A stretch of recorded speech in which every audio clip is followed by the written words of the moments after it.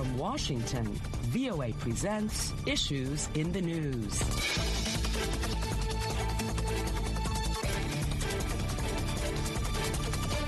Hello and welcome to Issues in the News. I'm Kim Lewis, and joining me on the panel this week are senior reporter for Marketplace, Nancy Marshall-Genzer, and VOA White House correspondent, Anita Powell. Welcome, Nancy and Anita. Hello, Kim. Thank you. Well, here are the issues. President Joe Biden met with Germany's new leader, Olaf Scholz, at the White House and vowed the crucial Nord Stream 2 Russia to Germany gas pipeline would be blocked if Russia further invades Ukraine. Kremlin spokesperson Dmitry Peskov said Russia and France had not yet been able to strike a deal on de-escalating tensions around Ukraine, but said de-escalation was needed and that the meeting had provided the basis for further work on that front. With the 2022 Winter Olympics underway and a diplomatic boycott of the Games in Beijing, President Biden says that America's greatest long-term challenge overseas comes from China, and he promises to confront the country on its policies. Senate Minority Leader Mitch McConnell criticized the Republican National Committee, RNC, for its censure of House of Representatives Select Committee members Adam Kinzinger and Liz Cheney. McConnell also broke with the committee's language on the January 6, 2021 riot, calling it a violent insurrection. More Democratic states have announced plans to lift their indoor mask mandates in the coming weeks, pointing to the dramatic drop in daily new COVID-19 cases as the Omicron surge recedes. The move is being welcomed by some as a sign that states are learning to live with the virus, though it goes against Centers for Disease Control and Prevention, the CDC, guidance encouraging universal mask wearing in schools. Well, those are the issues, and let's get started. Nancy, President Biden met with Germany's leader Olaf Scholz and vowed the crucial Nord Stream 2 Russia to Germany gas pipeline will be blocked if Russia further invades Ukraine. That would hurt Russia economically, but also cause supply problems for Germany. Construction of the pipeline has been completed, but it is not yet operating. Scholz told the media that Russia would pay a high price if it invades Ukraine. So does Russia understand the ramifications of these sanctions? I think so. It's all economics, and it would hurt Germany, too, that's for sure, because as you mentioned, the Nord Stream 2 is not up and running yet. It still has to be approved by German regulators, but it would double the capacity of the original Nord Stream pipeline, and it would also bypass Ukraine. This pipeline runs under the Baltic Sea directly from Russia to Germany. Other pipelines go through Ukraine. Ukraine is kind of like a middleman and charges a fee, and there are fears that this pipeline would further weaken Ukraine and isolate it. I was actually in the room during this rather dramatic exchange with President Biden, Chancellor Scholz, and the media, and it was almost comical how Chancellor Scholz nearly pulled a muscle not saying those critical words, Nord Stream 2. He was asked over and over and over again by journalists, both German and American, what are you going to do about Nord Stream 2? And he said, well, we're in lockstep. We're going to act decisively and in coordination and in conjunction. But he would not say the words Nord Stream 2 because it is quite sensitive. I mean, this is no small pipeline, even though it hasn't been opened. It promises to send 55 billion cubic meters of gas to Europe each year. And it's no small amount. That is something that they're going to have to find a replacement for. And as we know, the Biden administration has been in talks with the Emirate of Qatar to talk about sending LNG to Europe as a replacement. So there are workarounds, but I think Chancellor Scholz is finding himself in a kind of a delicate position without, relief and without, an immediate solution to what he's going to do to replace this huge amount of LNG that his country kind of needs. And President Biden has said the U.S. would help Germany replace that gas, but that would certainly not happen overnight because the terminals the U.S. uses to export liquefied natural gas are maxed out right now. And also, France's President Emmanuel Macron met with Russia's Putin with agreements to have more talks. However, Putin noted that the U.S. and NATO have ignored Moscow's demands that the alliance guarantee it will keep Ukraine and other ex-Soviet nations out, also refrain from placing weapons in Ukraine and roll back alliance forces from Eastern Europe. So despite this, can we say that diplomacy is working because Russia has not made any further moves on Ukraine? Maybe, but can we start by talking about the thing that's gripped the internet, which is that weird table? The weird, massive table that President Putin chose to meet with President Macron over. This table could probably seat my entire extended family and then maybe the rest of my small town. It is a large table, and it's maybe symbolic of the isolation that President Putin might be feeling. I mean, the practical reason for this very weird table is that he wants to distance himself from other leaders because of COVID concerns, but it is kind of symbolic of where Russia is right now, somewhat isolated. This is kind of a microcosm of the situation that we find ourselves in. Russia is isolated, facing pressure from Europe, from the United States, and right now they're not moving because their big ally, China, is holding a major international event, and it would be kind of unseemly for Putin to make any moves and kind of literally crash Xi Jinping's party. So this is where we find ourselves at now. It's probably more likely that it's not pressure from the U.S. and Europe that is causing Putin to slow his roll right now. It's probably pressure from Xi Jinping to just let the Olympics play out. Also, Russia is holding military drills with Belarus, supposedly has about 30,000 troops in Belarus, and Ukraine is having its own war games. So certainly preparations are being made for something. What are people saying we can expect in the coming days? Well, right now, it seems like the NATO leaders are talking amongst themselves. Right now, we have Olaf Scholz making the rounds. He is going to be soon in Kiev and in Moscow, and he's probably going to touch base with President Biden, just like President Macron did yesterday, about his conversations with President Putin. And they're going to probably be strategizing and talking and taking advantage of what is likely to be an actual lull during the Olympics. Because as I said, in 2008, when President Putin entered Georgia during the Beijing Olympics, China was very unhappy about that. And I think he's unlikely to repeat that and to make that mistake again. So I think this is a time for the world powers to kind of get their stories straight, get their plans together, while, as Nancy mentioned, Russia and Ukraine are both conducting war games. This is a time for a lot of this diplomacy to happen. But, there really isn't a lot of time for that diplomacy because, tensions are rising. And Ukraine says Russian naval exercises are making navigation in the Black Sea almost impossible. So they need to do something soon. And, this is the critical thing that I think a lot of people miss. They assume that, commanders in chief are the determinants of conflict. But if you think about it, you have more than 100,000 young, juiced up, armed young people, men and women, on the Belarusian side of the border. And you have tens of thousands of scared, angry, prepared Ukrainians who say that they're defending the homeland on the other side of the border. And it only takes one shot to start a conflict. And it doesn't have to be an order to start a conflict. It can literally be just one bullet that can start a conflict. And that's the perilous situation we really find ourselves in today. And the British Prime Minister Boris Johnson says he doesn't think a decision has been taken by Moscow yet on whether to attack. But he said something absolutely disastrous could happen and very soon. And also in looking at China, and of course they do have the world stage right now with the 2022 Winter Olympics underway. But when you look at the relationship between China and the U.S., while the two countries don't agree on a lot of matters, both have a strong interest in cooperating where they can and avoiding open conflict. And looking at the situation now with the Olympics, how is this relationship playing out at the Winter Olympics?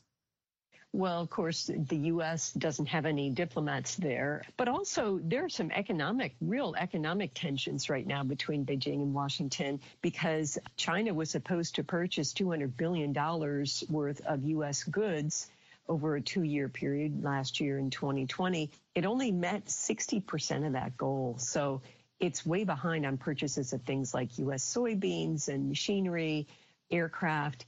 And the Biden administration insists it's going to hold Beijing's feet to the fire on this. We'll see. I would characterize this relationship right now as awkward.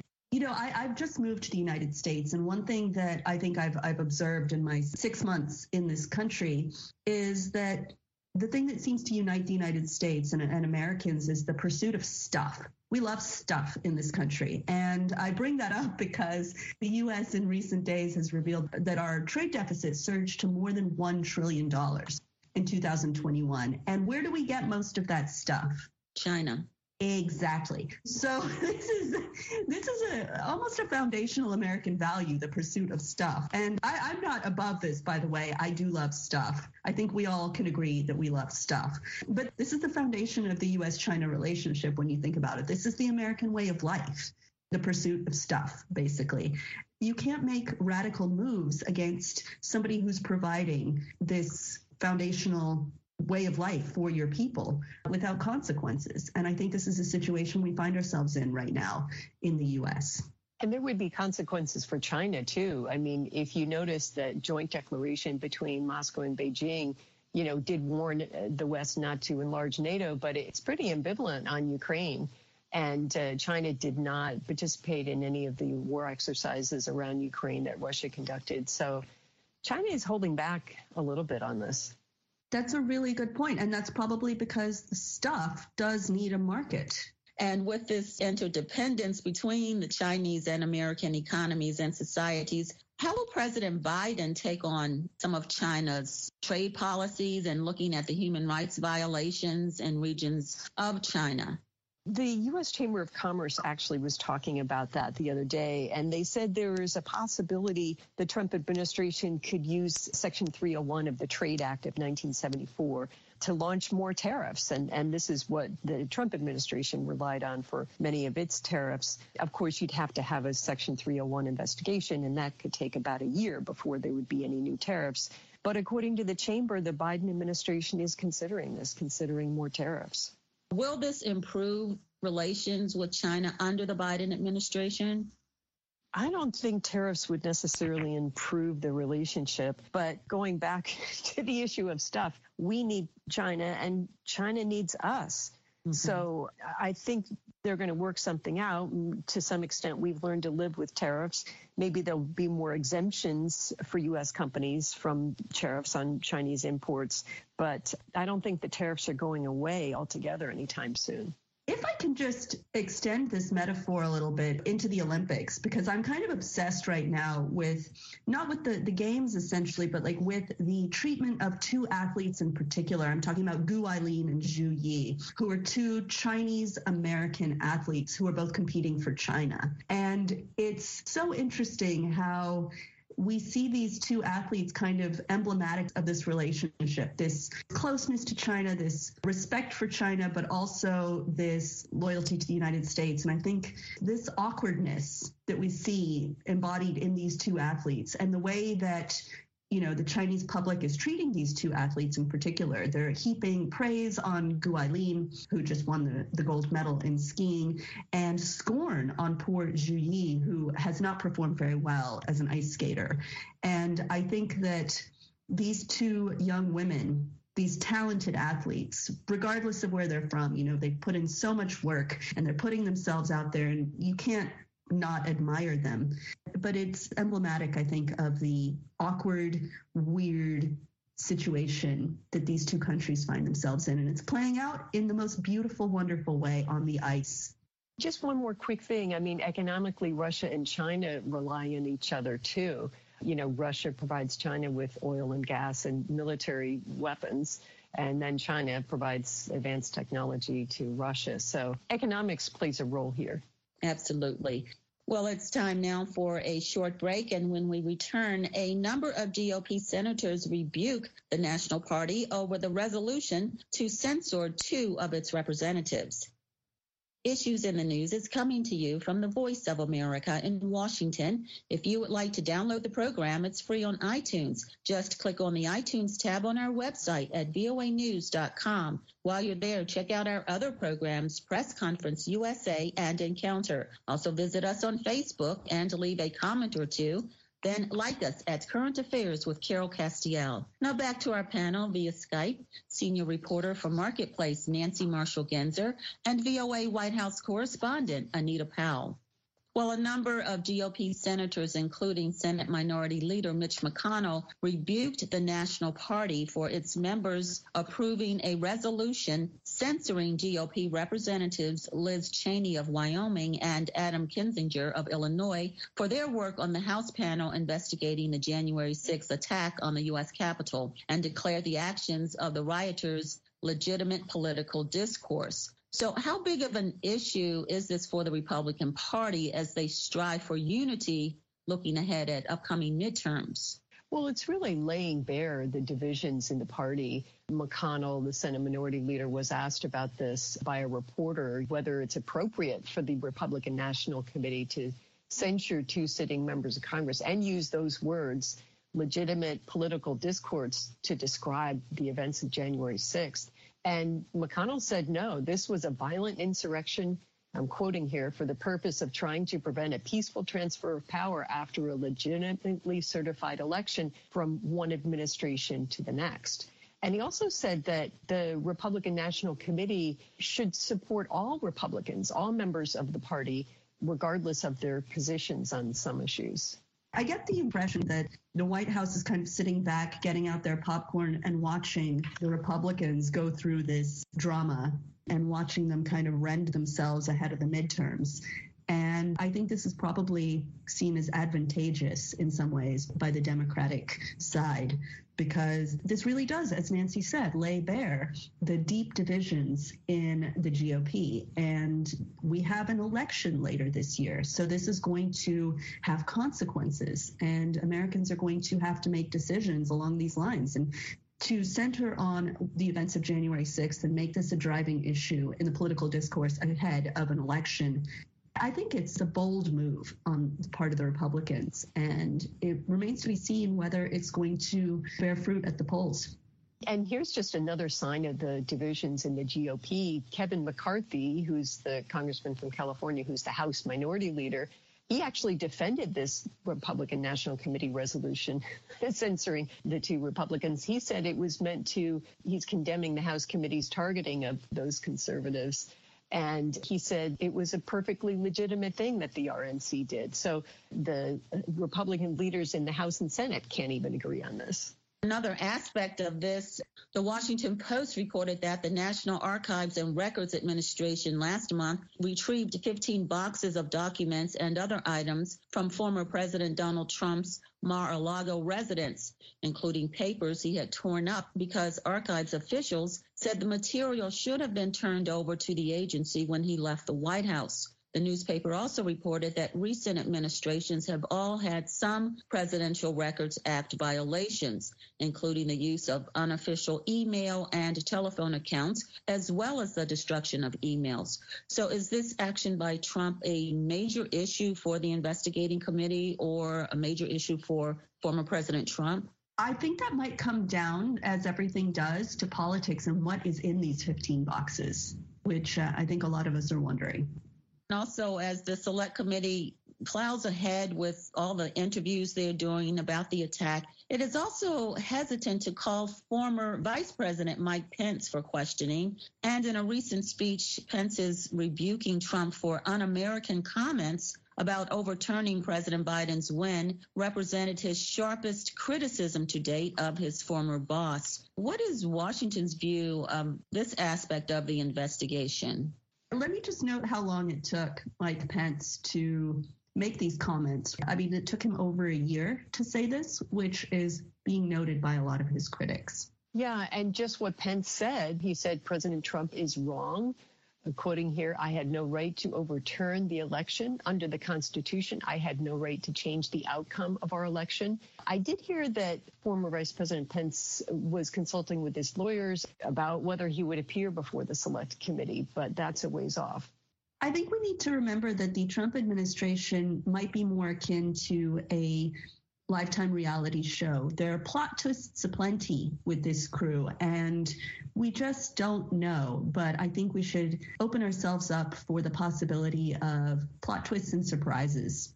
So we will continue to follow this particular issue. And looking at our last topic of discussion, Democratic state governors and state health officials who most vigorously embraced pandemic restrictions are pivoting toward a new era, using Omicron's decline to dial back precautions that have become a hallmark of the last 2 years. They are loosening mask policies and preparing residents for the reality that COVID-19 will be around a long time. However, the CDC has not changed its policy on universal mask wearing in schools. And looking at this, how is the White House viewing the states making these changes?